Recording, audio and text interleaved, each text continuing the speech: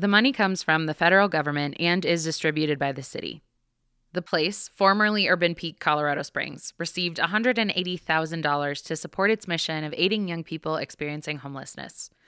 The place's executive director, Shauna Kemppanen, says the grant funding is essential to help expand hiring and increase youth access to programming. We provide resources and relationships for the young people who are trying to exit street life. We can't do any of that if we don't have the right people in place.